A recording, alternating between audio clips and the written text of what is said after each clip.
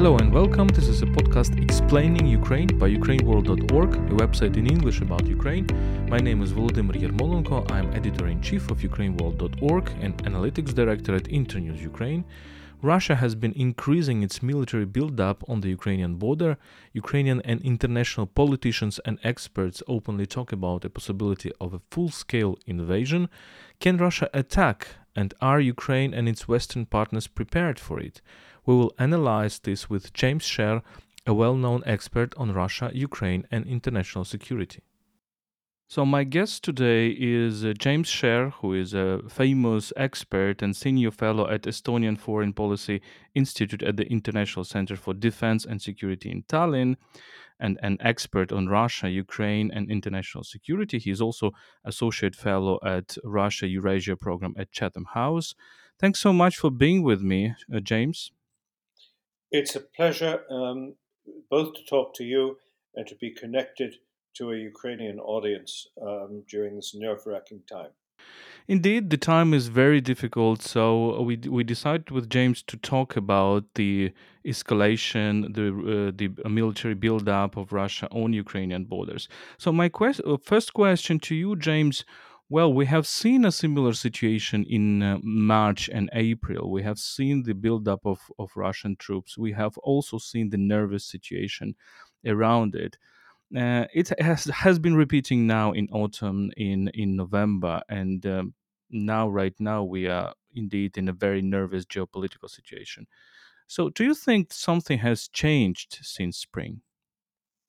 I think what has changed is simply the Kremlin's calculation of how little had changed in US and Western policy after the last crisis of spring this year. As you will remember, at the climax of that, Biden proposed his summit with Putin, and the invitation was greatly welcomed. The strength and weakness of President Biden, is that words come very naturally to him. And there were things that he said before the summit, and possibly other things he said during the summit, that might have given President Putin and Sergei Lavrov the impression that Russia's message had been understood. And when they think a message has been understood, they then expect everybody to comply. From our perspective, when a message is understood, we sometimes think that's a good time to mobilize our forces and rearm. So there seemed to have been some kind of misunderstanding, I think, of expectations, and this only became clear after a couple of months. Add to that during this time, after the June summit, France and Germany have clearly toughened up their position over Minsk. And Zelensky is still there. And although his popularity is falling, and it really depends on which opinion polls you read to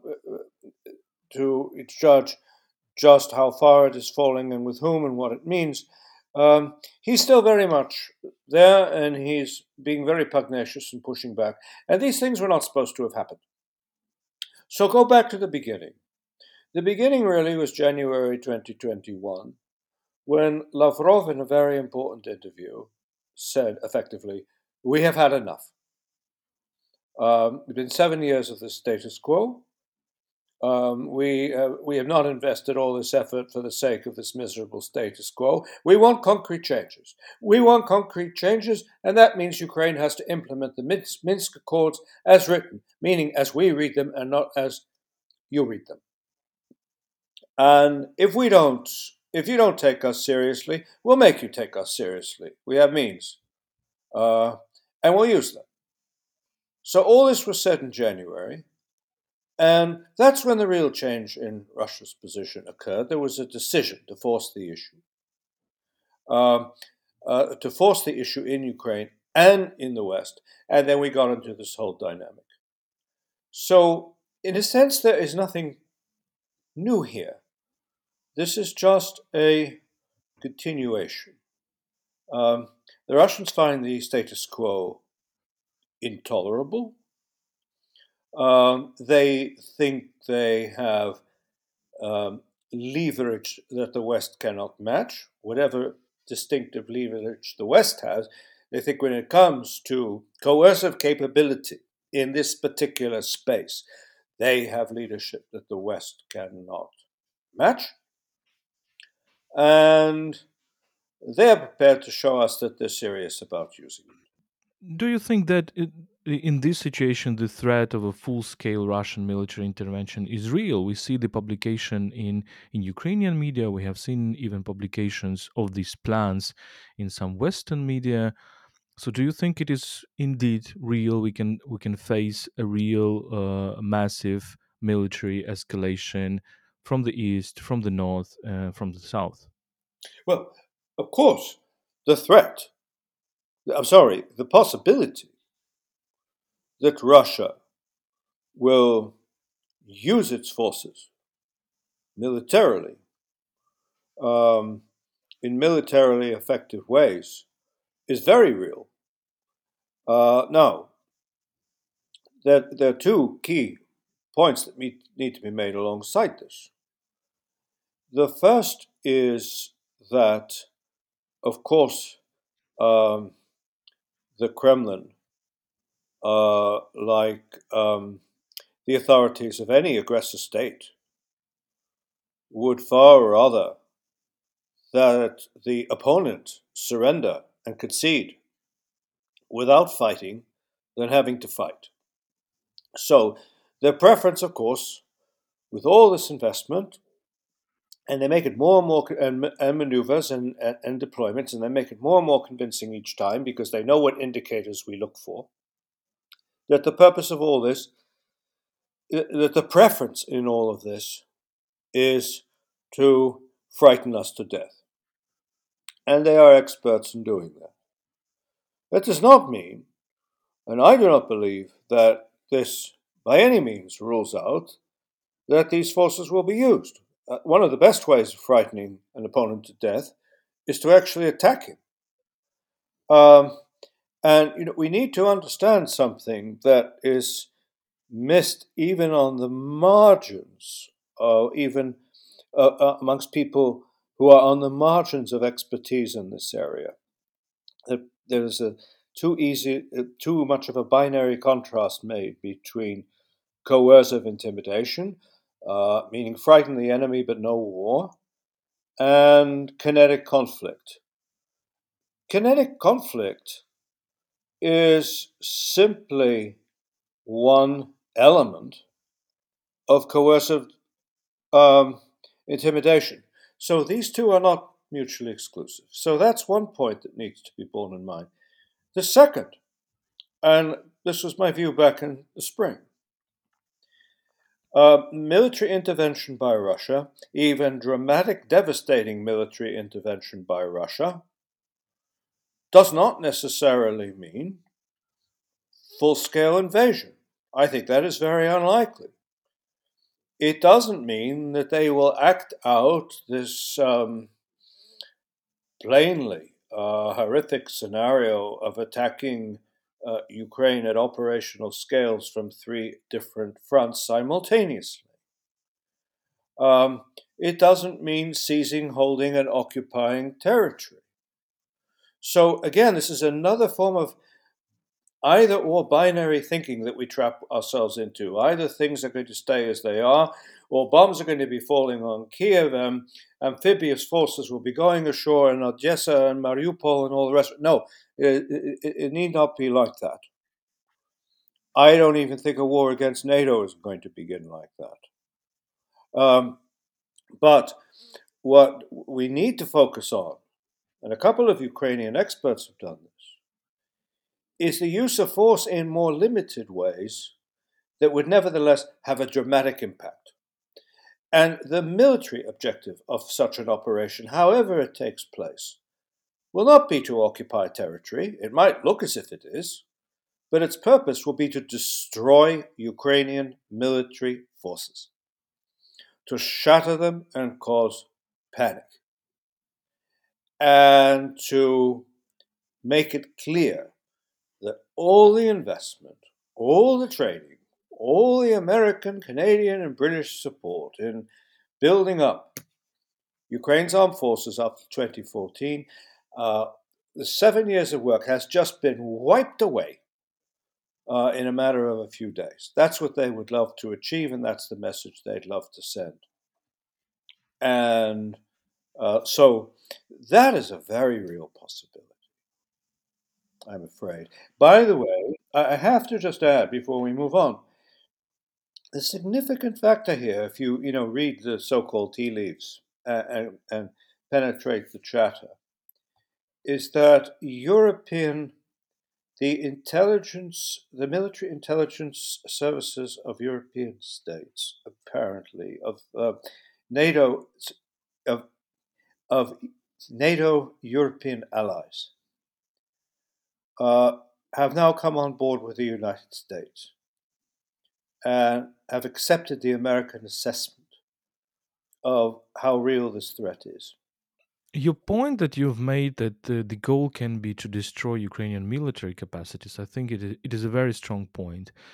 But judging what you see, for example, the evolution of Ukrainian army since 2014, at least this is what we have been told in Ukraine, Ukrainian citizens, is that Ukrainian army is much stronger in 2014, and if Russia tries to attack, it will certainly face severe casualties on its side. Of course, it is if it's not choosing artillery war or rocket war or aviation war, for example. So, what do you think? Do you think that Ukrainian army has this capacity to really militarily oppose a possible Russian invasion?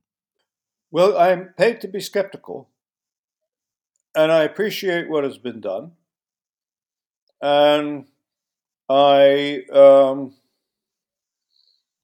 I take my hat off to those involved in this process, and particularly those in the front line and those I have met, who are not only among some of the most courageous people I have met, but they are also extremely realistic people. So, with all respect, the question one has to ask is strong enough for what?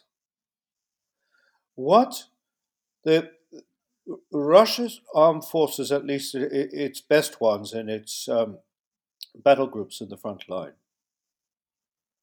are trained for new generation combined arms, high maneuver, high intensity warfare at operational scales.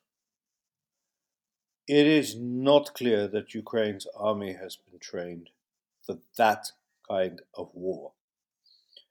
We all know if the safety catches were removed, Ukraine's deployed forces could destroy the so-called militias in Donbass in 25 minutes. And we know that they've been very effective at the kind of war they have been, low-intensity war they have been fighting. Well, this is different. You can have the best trained and best equipped forces available. And if they're not in the right place, because your enemy is mobile enough to see where your weak points are and is attacking there and not attacking your strong points, or if he's attacking your strong points with means you can't counter because they're electronically based and they're highly network-centered form of warfare, then it doesn't matter. That's the issue. I'm not saying Ukraine has not made progress in these areas, but that is the aspect of this that is less clear, and yet it is the most important. And the casualties that Russia can expect in this type of warfare are not going to be on day 1, 2, 3, and 4. That's when Ukraine can expect casualties. It will be afterwards. And the longer the war goes on, the worse it is for Russia. And that's why the Russians will only begin an operation if they are convinced they can achieve their objectives very quickly and will not have to fight that long war. Strike and pull back. But when they can achieve these objectives, as the experience of 2014 has shown us, is when Ukraine is weak. When Ukraine, for example, is internally politically weak, then there is nobody in charge to have the real legitimacy to oppose the military invasion. And I remember at one interview, Mr. Putin has said that he will only. It was after the annexation of Crimea, and he was describing the annexation of Crimea, that he would only act if he is 100% sure that this will be success. Given this logic, Russia can aspire to undermine Ukraine from within. What do you think about this scenario? Well, first, before we even get there, I mean, there's a transition between the last point and this one. The higher management of defense and military forces is Russia's greatest strength, its greatest area of expertise. Now, let me ask the rhetorical question. Is the higher management of defense in Ukraine Ukraine's strongest card and attribute? Does the commander in chief, the president, the Garant in Ukraine, understand how all these pieces fit together in the way that his opposite number in Russia does? That's a rhetorical question, but the answer is important. Now, yes, I think that there's no doubt I'm not the only one who thinks this very unoriginal answer. Of course, the Russia would love, even without using forces, to destabilize the internal situation in Ukraine, to invest in those people and interests who might do this. Here I'm a bit more optimistic than some others, because every time they've done this in the past, they haven't succeeded. They've caused a lot of anxiety.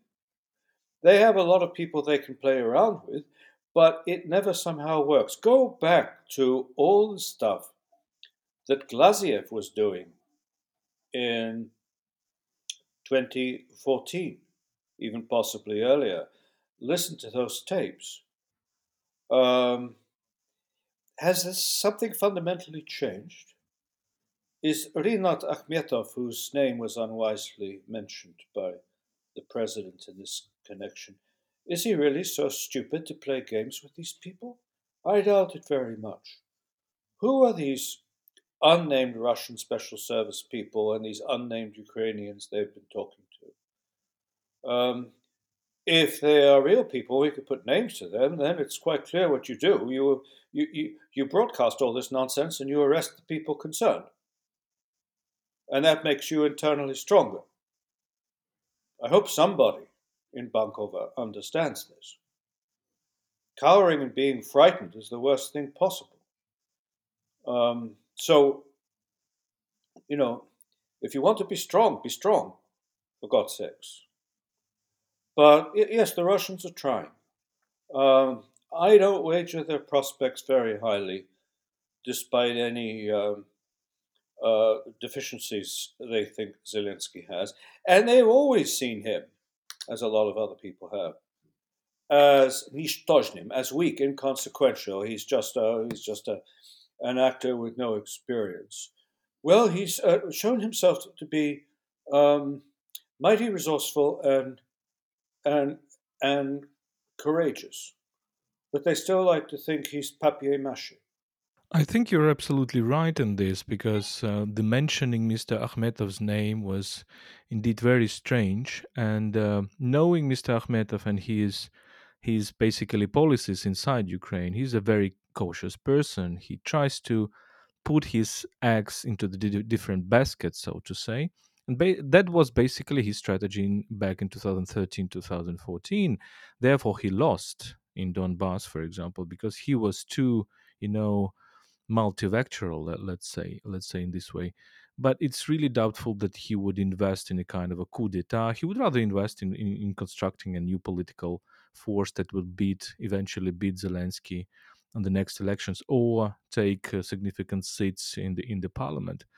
But the Russians, well, they had a big ally in Ukrainian politics, Mr. Medvedchuk and his party, and is still present in Ukrainian politics, but it is not that strong than before, given the sanctions of Mr. Zelensky against Mr. Medvedchuk.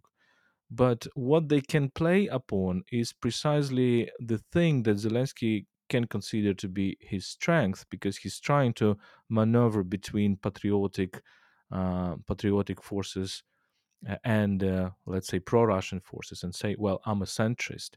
So basically, Russians can strengthen both these extreme flanks, and in this way undermine Zelensky power, and that's probably one of the scenarios. What do you think? Well, far be it from me to give advice to the president of Ukraine, but if you're a patriot, be a patriot. Don't flirt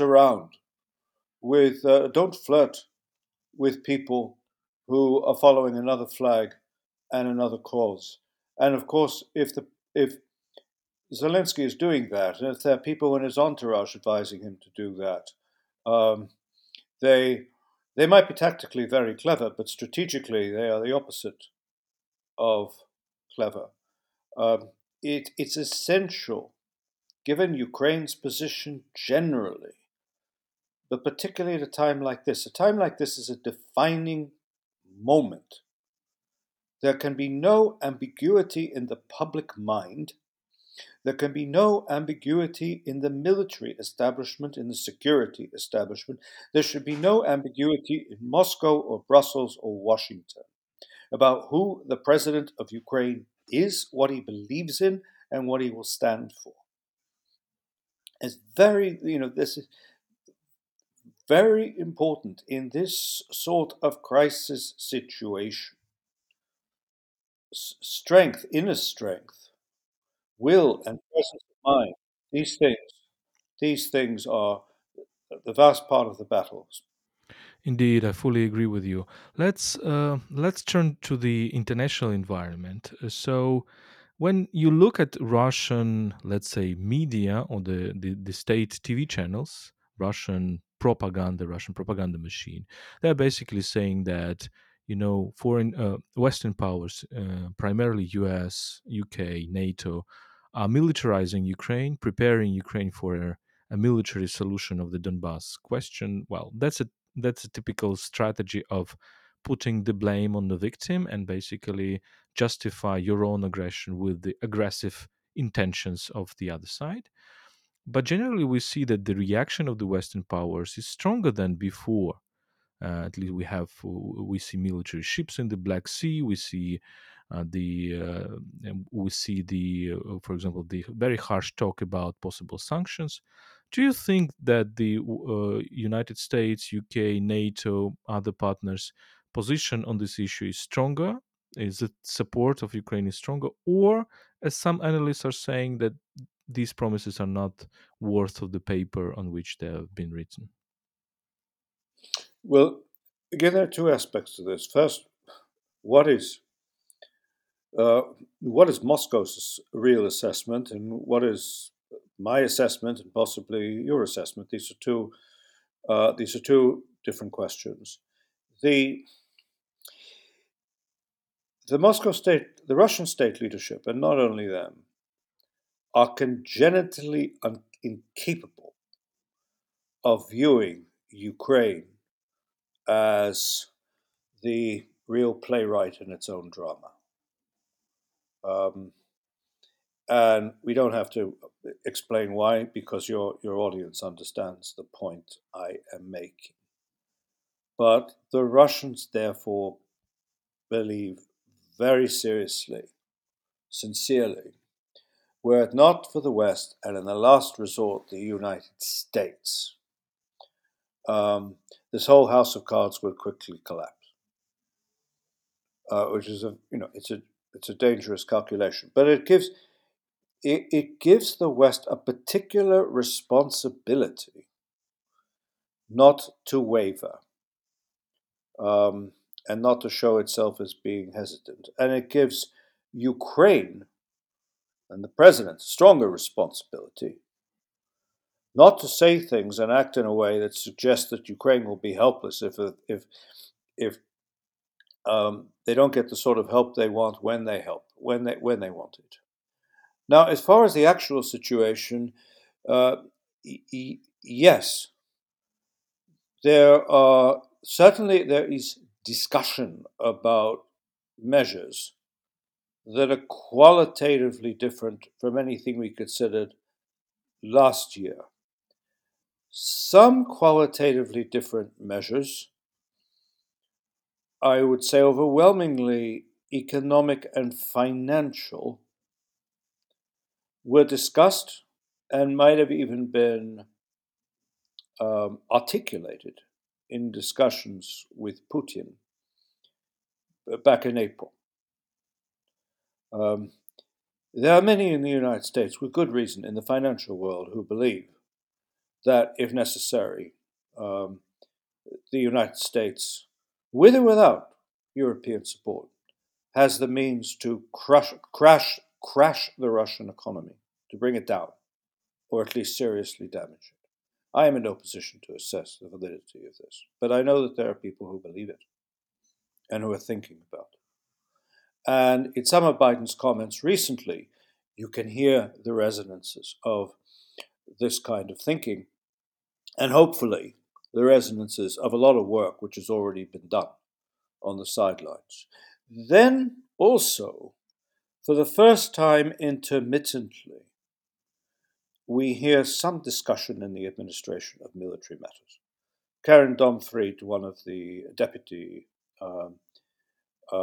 directors one of the directors in the National Security Council, a deputy to Jake Sullivan, was quoted as saying, when someone mentioned, a journalist asked about military measures, she said all options are on the table. There have been other comments that Russia could certainly, whatever it thinks of the current profile, configuration of NATO deployments in East Central Europe, that there will, if anything, if Russia does undertake aggression in Ukraine, there will be a qualitative change afterwards. And then, interestingly, we have this very interesting military exercise between the United States and Greece, using the port of Alexandroupolis. Now, the exercise didn't get much attention in the Ukraine context because it was an exercise in the Aegean, and so it got a lot of attention in Istanbul.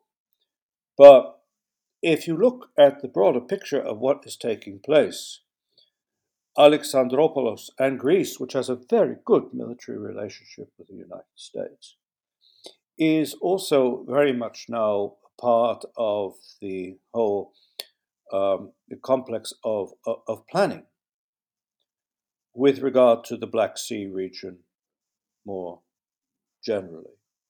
So there are some new and encouraging elements here. My answer to you is yes. Coming back to the economic sanctions, why are you skeptical about this scenario? Why do you think that maybe in the current situation, when Russian economy is not really strong, when its GDP is equals to a GDP of a mid-level EU country, why do you think the economy cannot be the major tool to contain Russia's aggression? Well, it can be. I mentioned new financial measures, which can be. But of course, I'm skeptical, and I'm skeptical because I learn from experience. And it's not just in dealing with Russia. But if you go back a long time, you go back into the 1930s when sanctions were being used as a weapon of choice in dealing with the Italians in Abyssinia and all kinds of other problems, they have usually had paradoxical effects. If you are dealing with um, a complex of power and a country that looks at itself in very different terms from um, a liberal capitalist democracy, um, the the impact of these things and the political impact of these things is often very different. So, a lot of what is being discussed now as new, at least some of what's being discussed as new, has been talked about for a long time. And the the Russians have been making plans for them. It's not to say they will be that all these plans will be effective. I really doubt if they will be able to um, deal with the consequences of being cut off from SWIFT, for example. But the important point about Russia is, yes, the sanctions that have already been there, that I fully support, have and continue progressively to hurt the Russian economy and weaken a lot of its capability. But they decide, okay, we will accept that. We put up with it. Yes, they damage certain individuals. Fine. They will have to put up with it. What choice do they have? Do something that's going to make their position even worse by opposing by doing what? By trying to put pressure on the president? Do you know how Russia works? You go through a whole series of things. Um, there is a pain threshold there that it's understood. It's a strong pain threshold, at least within the elite, with regard to major national interests. And Ukraine for Russia is the most significant national interest. So one has to be skeptical. Um, I think it is important, though, that new economic and financial sanctions being discussed are different. I wish the word sanctions were dropped from the vocabulary because it has all the power, that word has all the power of an anesthetic. I think it is being dropped slowly. I think the word that needs to be used as economic term is economic and financial measures of a new kind that Russia is not expecting and has not experienced. And there is some sign of that. And that message might be getting across. There's a second inhibition, which is the Russians understand, we all have to understand, the sanctions that would deeply damage Russia will also be damaging to a great many important interests in the United States and elsewhere. So you're sitting in Moscow, you have to ask, when Biden and Jake Sullivan and others talk about these things, do they mean it or are they just bluffing? Are they really going to stand up against some of the most significant financial interests in the Western world and the banking system and all the rest of it to do these things? That's why it's all.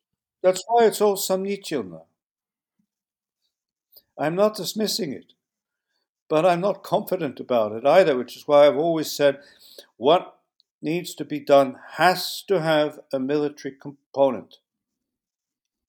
You know, if I'll make a point which I've made before. If a man is advancing on you with a gun, you don't deal with that threat by robbing his bank account. You need an answer to that particular threat. Maybe my last question, James. We have seen also, we understand that Russia is trying to press the West, as you said, to coerce Ukraine to implement the Minsk agreements, which Ukraine considers to be a coercion to peace, the Russian approach, and written really much, very much to undermine Ukrainian sovereignty, Ukrainian capacity to take independent actions, for example, in the foreign policy. And therefore, Russia insists on constitutional changes, which would which would introduce a kind of a Trojan horse into the body of Ukrainian politics. The Donbass occupied territories, now occupied territories with huge powers influencing the Ukrainian politics. So, do you think that Russians can succeed in convincing the West that, look, we should rather solve the whole issue at the expense of Ukraine? If the question is framed like that, the answer is no. Um, the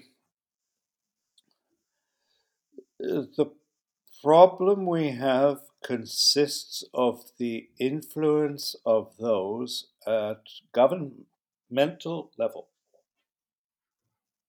In France, in Germany, in many other EU countries, and even in the United States, who believe that it's possible to have an agreement or a compromise that will make everybody happy and that we all can live with. That's where the problem lies. And the difficulty here is that as long as people are trying to search for an outcome which is fanciful and completely uninteresting to Russia, the Russians will be able to use that very process to undermine Ukraine's confidence, to confuse the West, and to incrementally and slowly advance some of its aims. The so-called compromise solution over Ukraine would be the most damaging. Because from a Russian perspective, even a year and a half ago, establishment Russian intellectuals like Andrei Kortunov were saying, I think implausibly, well, to me implausibly, no, plausibly, but incorrectly, a year and a half ago, 2 years ago, our policy in Russia is to preserve the status quo.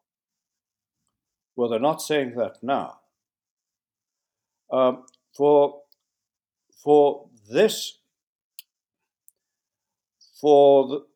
the Russian leadership, for Russia today, the status quo is simply a place to stop and rest for a while. It is never an end state.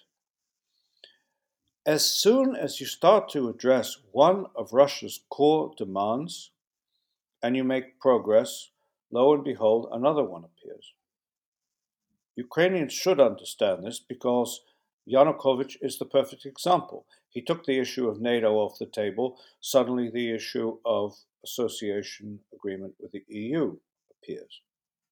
And it was that issue that became the casus belli for Russia and set in motion the events that led to war, not the NATO issue. And, you know, you hear these different voices in Russia, but you put them all together and they amount to the same thing. What we want in Ukraine will not be enough unless we can have a new European security order. And we have minimal demands here as well. No NATO deployed forces and advanced infrastructure near our borders, which means de facto a two-tier NATO automatically. A seat at the table for Russia must be treated as an equal.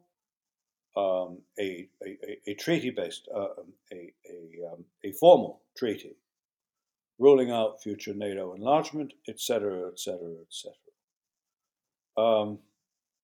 So there are a package of demands, minimal demands regarding Ukraine, and minimal demands regarding the rest of Europe, that cannot be separated, compartmented in the way Westerners like to do.